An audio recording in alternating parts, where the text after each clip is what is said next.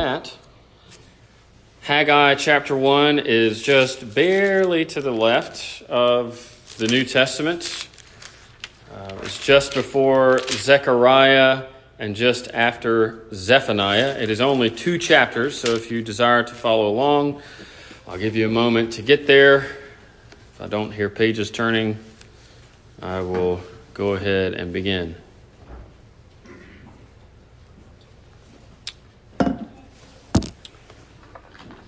All right, Haggai, chapter 1.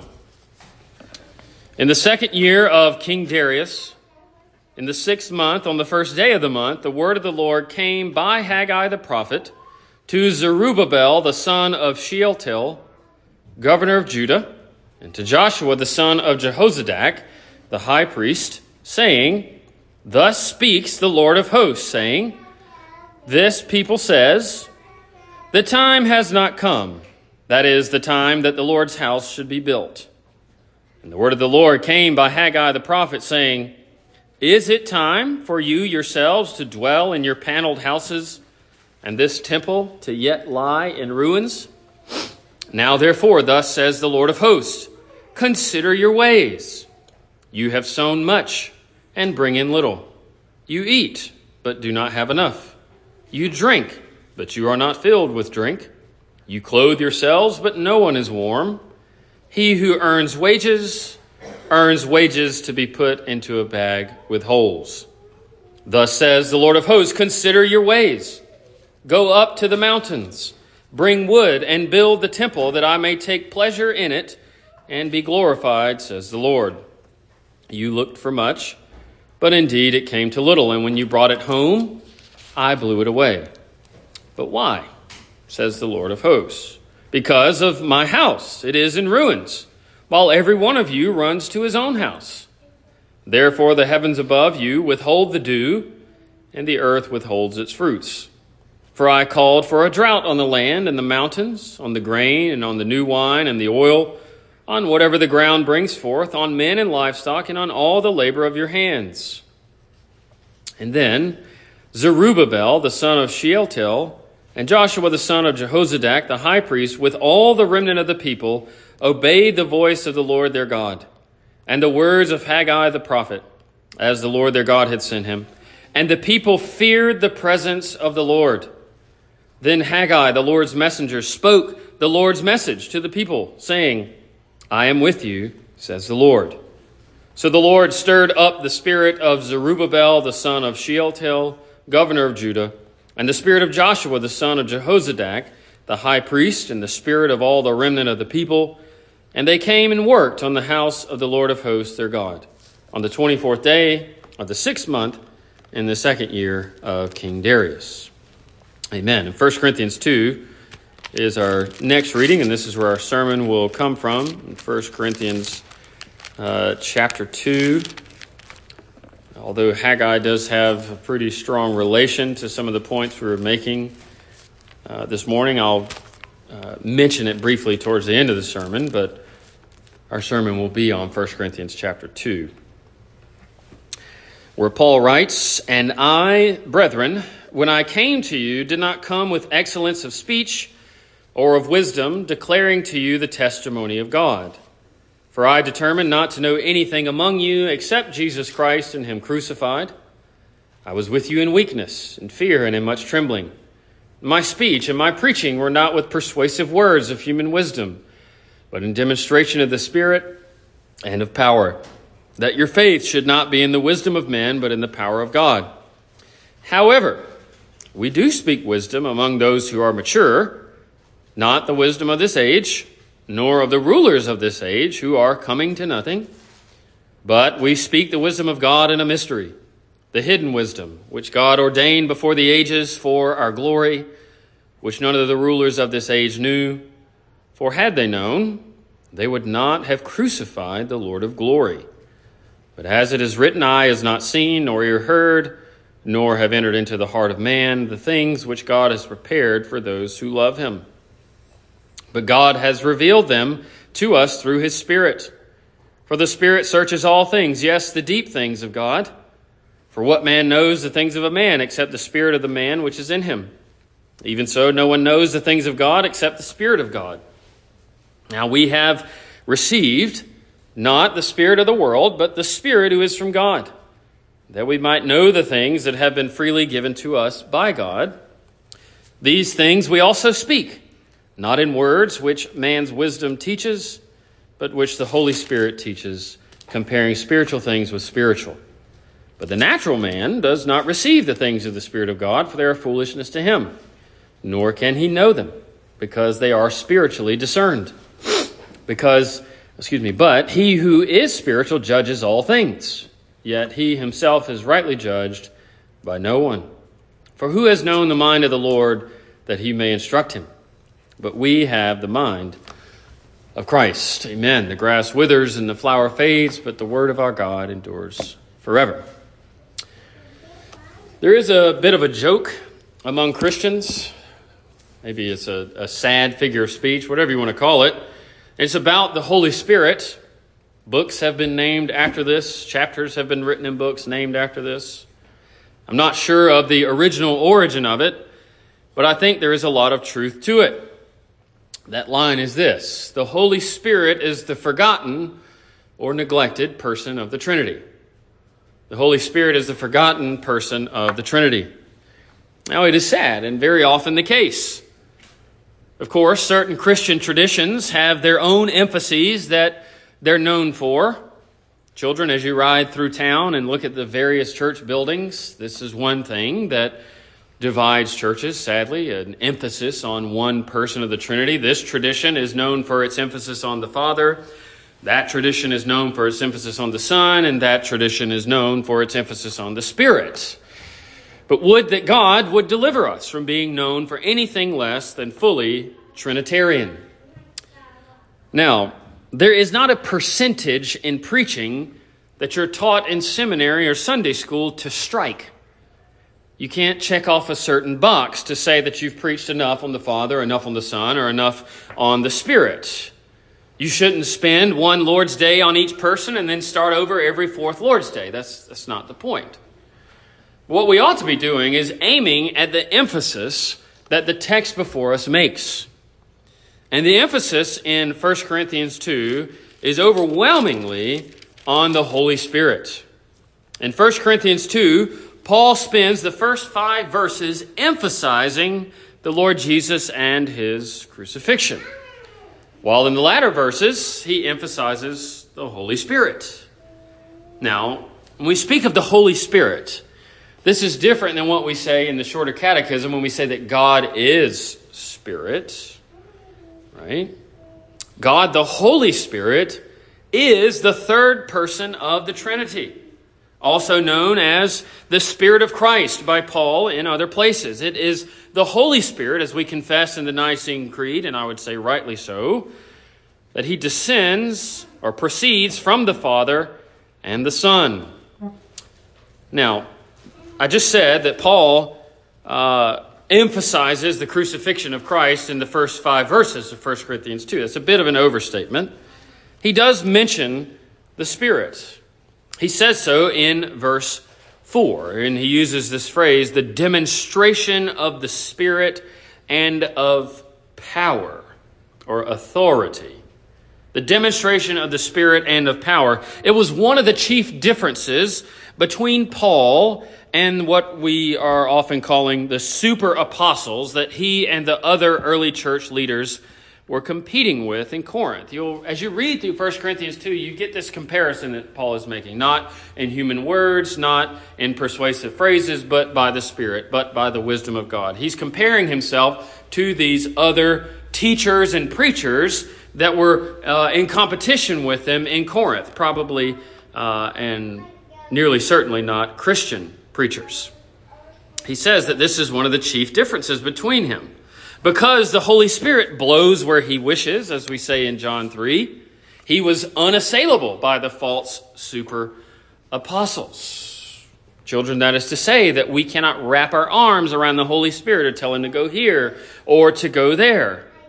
Those who were in competition with Paul and the others were those who mocked the ministry that was marked by weakness, the ministry that was marked by fear, the ministry that was marked by much trembling. Instead, as the text says, they trusted in human wisdom and persuasive words.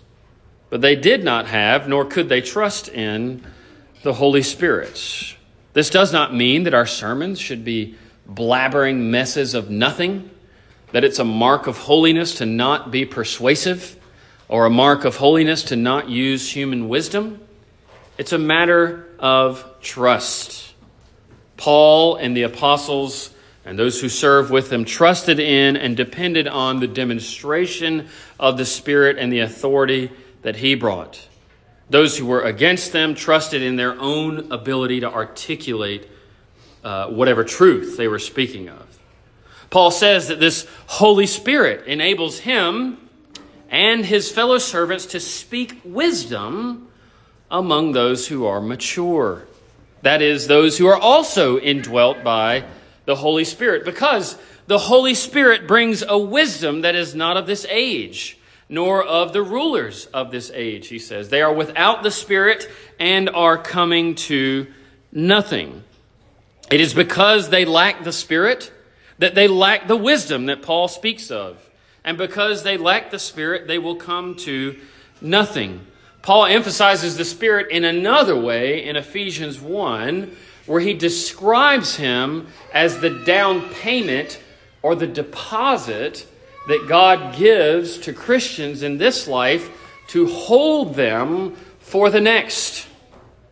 You see, the place of the Spirit doesn't just have an immediate application, it has a future point as well. And the super apostles, these false apostles, lacked that.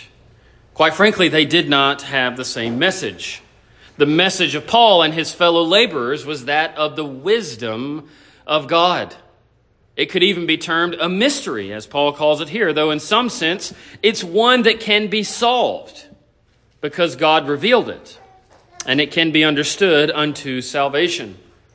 Paul says this message was ordained by God in verse 7. He says this hidden wisdom, this wisdom of God in a mystery, God ordained it before the ages for the church, glory. Paul says this message was ordained by God before the ages for the glory of the church. God ordained both that it would be hidden and that it would be revealed at the point at which it was. This is also referred to by Paul in Romans 5 when he says that the death of Christ occurred at the right time. This mystery, this thing that occurred at the right time, is the person, the work, and the message of the Lord Jesus Christ. Now, something interesting happens here in verse 8, where Paul says the rulers of this age, if they had known this, they would not have crucified the Lord of glory. Now, don't read over that too quickly. Let's think of what he's saying here. It doesn't mean that they would have honored him, right? It doesn't mean that if they had known who he was, if they would have known he was the Lord of glory, they would not have crucified him and instead of, preserved his life forevermore. Amen. But what it does mean is that had they known what Jesus Christ and him crucified, verse 2, what that message and what his person would accomplish, they would not have crucified him. Because all they did was help. All they did was aid in God's plan, as it were. The death of Jesus Christ conquered them. His death made it worse on them, because his death meant his resurrection. And he could not rise from the dead unless he be first put to death. Even what those Jewish leaders who used the Roman officials to accomplish, even what they desired to do in snuffing out the life of God's Son, if we kill him, he'll remain dead like all those before us. Even in what they desired to do, it was overturned and used, God says, to our glory and to his. If they would have known that it would have aided their enemies, they would not have done it. The things which God has prepared for those who love him, Paul says, is connected to that which came to pass due to Christ being crucified. God has prepared great things for those who love him. You have to let him define what those great things are, of course.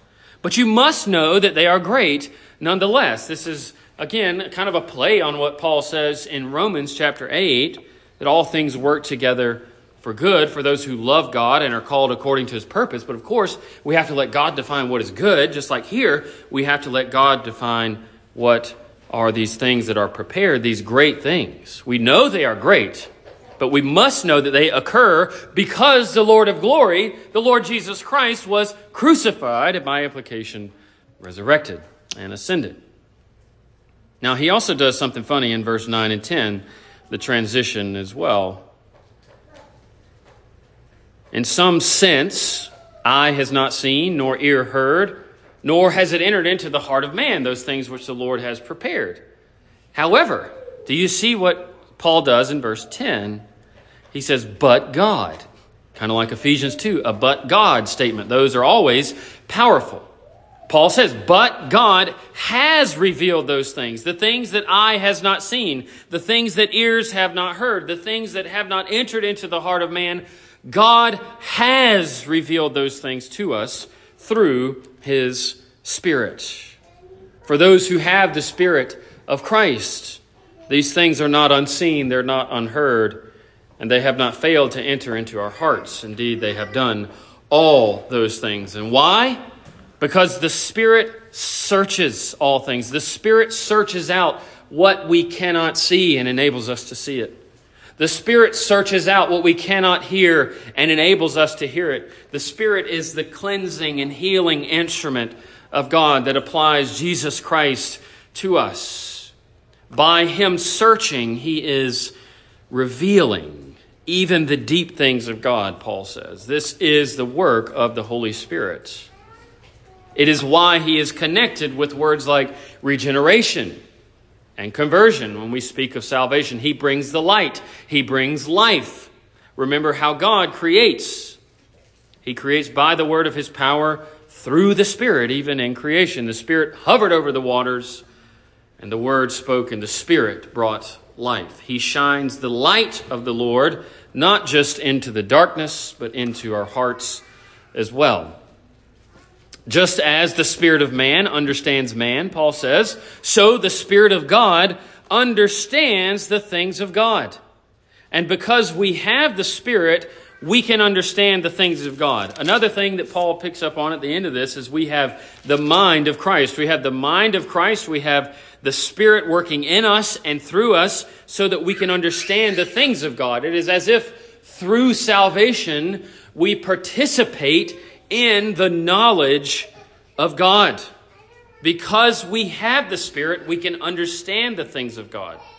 Those who don't have the Spirit, Paul says very simply, cannot understand these things and instead must implement other measures in order to imitate and challenge the work of God in the world. Indeed, the work that has been caused by the crucifixion of the Lord of glory. Look at the revealing power of the Spirit in verse 12 if you have your Bible open. If not, listen to the revealing power of the Spirit. We have received not the spirit of the world, but the Spirit who is from God, that we might know the things that have been freely given to us by God. He reveals the things that have been given to us by God. What enables you to grow in your understanding of Christianity? It is the Holy Spirit. What enables you to grow up into the fullness of the understanding of what your baptism was, even if it was performed when you can't remember it? It is the Holy Spirit. What are the things that, or what is the thing, or who is he that enables us to understand what God has given us? It is the Holy Spirit. You see, Paul closes the passage by coming back to his original point about the difference in manner and message of those preachers that were opposing him. Because the church of the Lord Jesus is the place of his truth. It is the place where the Holy Spirit teaches. It is not the place where the ways of man win. It is not a place for man's wisdom. That is in the world. Don't hear me saying that man's wisdom is necessarily evil, though it certainly can be. The truth is, in the church, it is the Spirit and the Spirit alone that brings about the truth. He shines the light on the truths of life and salvation revealed in the Scriptures. Anytime you're listening to a sermon and something dawns on you, anytime you're singing a hymn and something clicks, anytime you're at prayer and the Lord persuades you of something, it is the work of the Holy Spirit. And without the Spirit, those things would remain hidden and closed to you. Paul says the natural man does not receive these things. Indeed, he cannot. This is an explanation of why unbelievers come and go, why people whom we invite to church can come and go, because without the gift of the Spirit, the message of Christianity is just one among many, rather than seen as the truth. In verse 15, Paul makes a point that I want us to kind of close the Lord's Day with. I've got a couple other things, but I really want you to grab a hold of this. In verse 15, he says, "He who is spiritual," that is, he who has the Spirit, "judges all things, yet he himself is rightly judged by no one." And by implication, we can say, by no one but the Lord. The point I want you to get is the fact that you and I, we will all stand before the Lord as individuals to be judged by Him. We'll be judged by Him for all that we've done, all the various vocations or offices that we've filled, whether it be, elder, father, and husband, or just father and husband, or whatever the case may be, whether it be mother and wife, and whatever offices or vocations you fill, whatever those are, if you have the Spirit, God says you have the ability to judge all things. You are called to and equipped to make decisions. The Holy Spirit enables you to discern truth from error. He who is spiritual judges all things. And because of the gift given to you by the Spirit to be able to do that, you yourself are under the judgment of no man. But you are under the judgment of God. Now, this can lead us into plenty of ditches, but it is something that I want you to understand this evening. You have, by the Spirit, the ability to discern truth from error. And God expects you to do it. You don't worry about what so-and-so says. You worry about how the Lord leads you. That is simply one of the dangers or scary parts about Christianity, that God gives you His Spirit to make those decisions. You don't give your reason to other people. You submit to the leading of the Spirit. Let me make a note about covenant children, and then a note about church architecture or the building of churches based on Haggai 1. That's also, both of these are related to the Spirit. But did you know that in baptism, covenant children are promised, among other things, the Holy Spirit? Now, don't be those who, when they see their child beginning to grasp things of the Christian faith, look on it with skepticism. Or look on it as, well, they should know more. Maybe they should. That's between them and the Lord. But that they are getting it at all is proof of the presence of the Spirit and His work. It's not proof of His absence or reason for skepticism. Now, on Haggai 1, we could tie it to a lot of things from this morning's sermon. But in Haggai 1, maybe you heard it. If not, I'll remind you very briefly. God calls on His people to get back to work building His house. The implication was they had quit building His house and had been more concerned about their own. You have these houses, look at my house. It's all dilapidated. Now, if you step back and think for a moment, if God is a spirit, why would He be so concerned about His house? Well, God likes to be honored, right? God had commanded the people in the book of Exodus and given them the gift of the Spirit in order to build these things. But we know that the spiritual nature of God, the fact that God is Spirit, did not mean he was unconcerned about the building of his house. How much more so in this age with the giving of the Holy Spirit? As Paul's argument goes in Hebrews, we have more. Does God require less? In Exodus 31, verses 1 to 5, I'll close with this. In Exodus 31, verses 1 to 5, one of the records of the giving of the Spirit in Exodus. Listen to what he gives the Spirit for.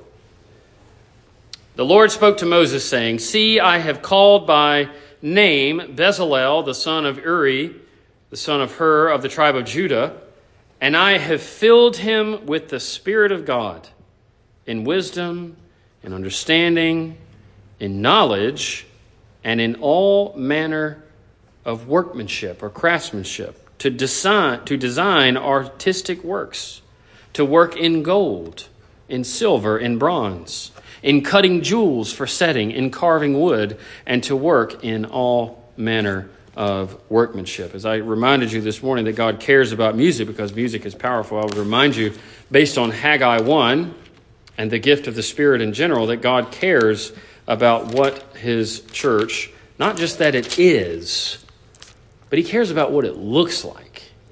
He simply does. Just because he is a spirit, just because he's given the Holy Spirit, doesn't mean things have taken on an invisible nature. The Spirit produces these fruits, and these fruits glorify God. And if they did so in Haggai 1, how much more so in the age of the Holy Spirit in which we live. Amen. Let's pray. Oh Lord, we thank you for the gift of the Holy Spirit. The Holy Spirit is the life-giving source of the church that unites us to Jesus Christ. When then you, Jesus Christ, present us to your Father who becomes our Father. These gifts are beyond our full comprehension, but we do comprehend them unto salvation by your grace and work in us by the Holy Spirit. We have so many things to thank you for. Send us away this Lord's Day. Help us to close the day and prepare for the week in greater dependence upon you by your Spirit. For Paul reminds us not to quench the Holy Spirit. Grant these things as we pray to you with the prayer Christ taught us. Our Father, who art in heaven,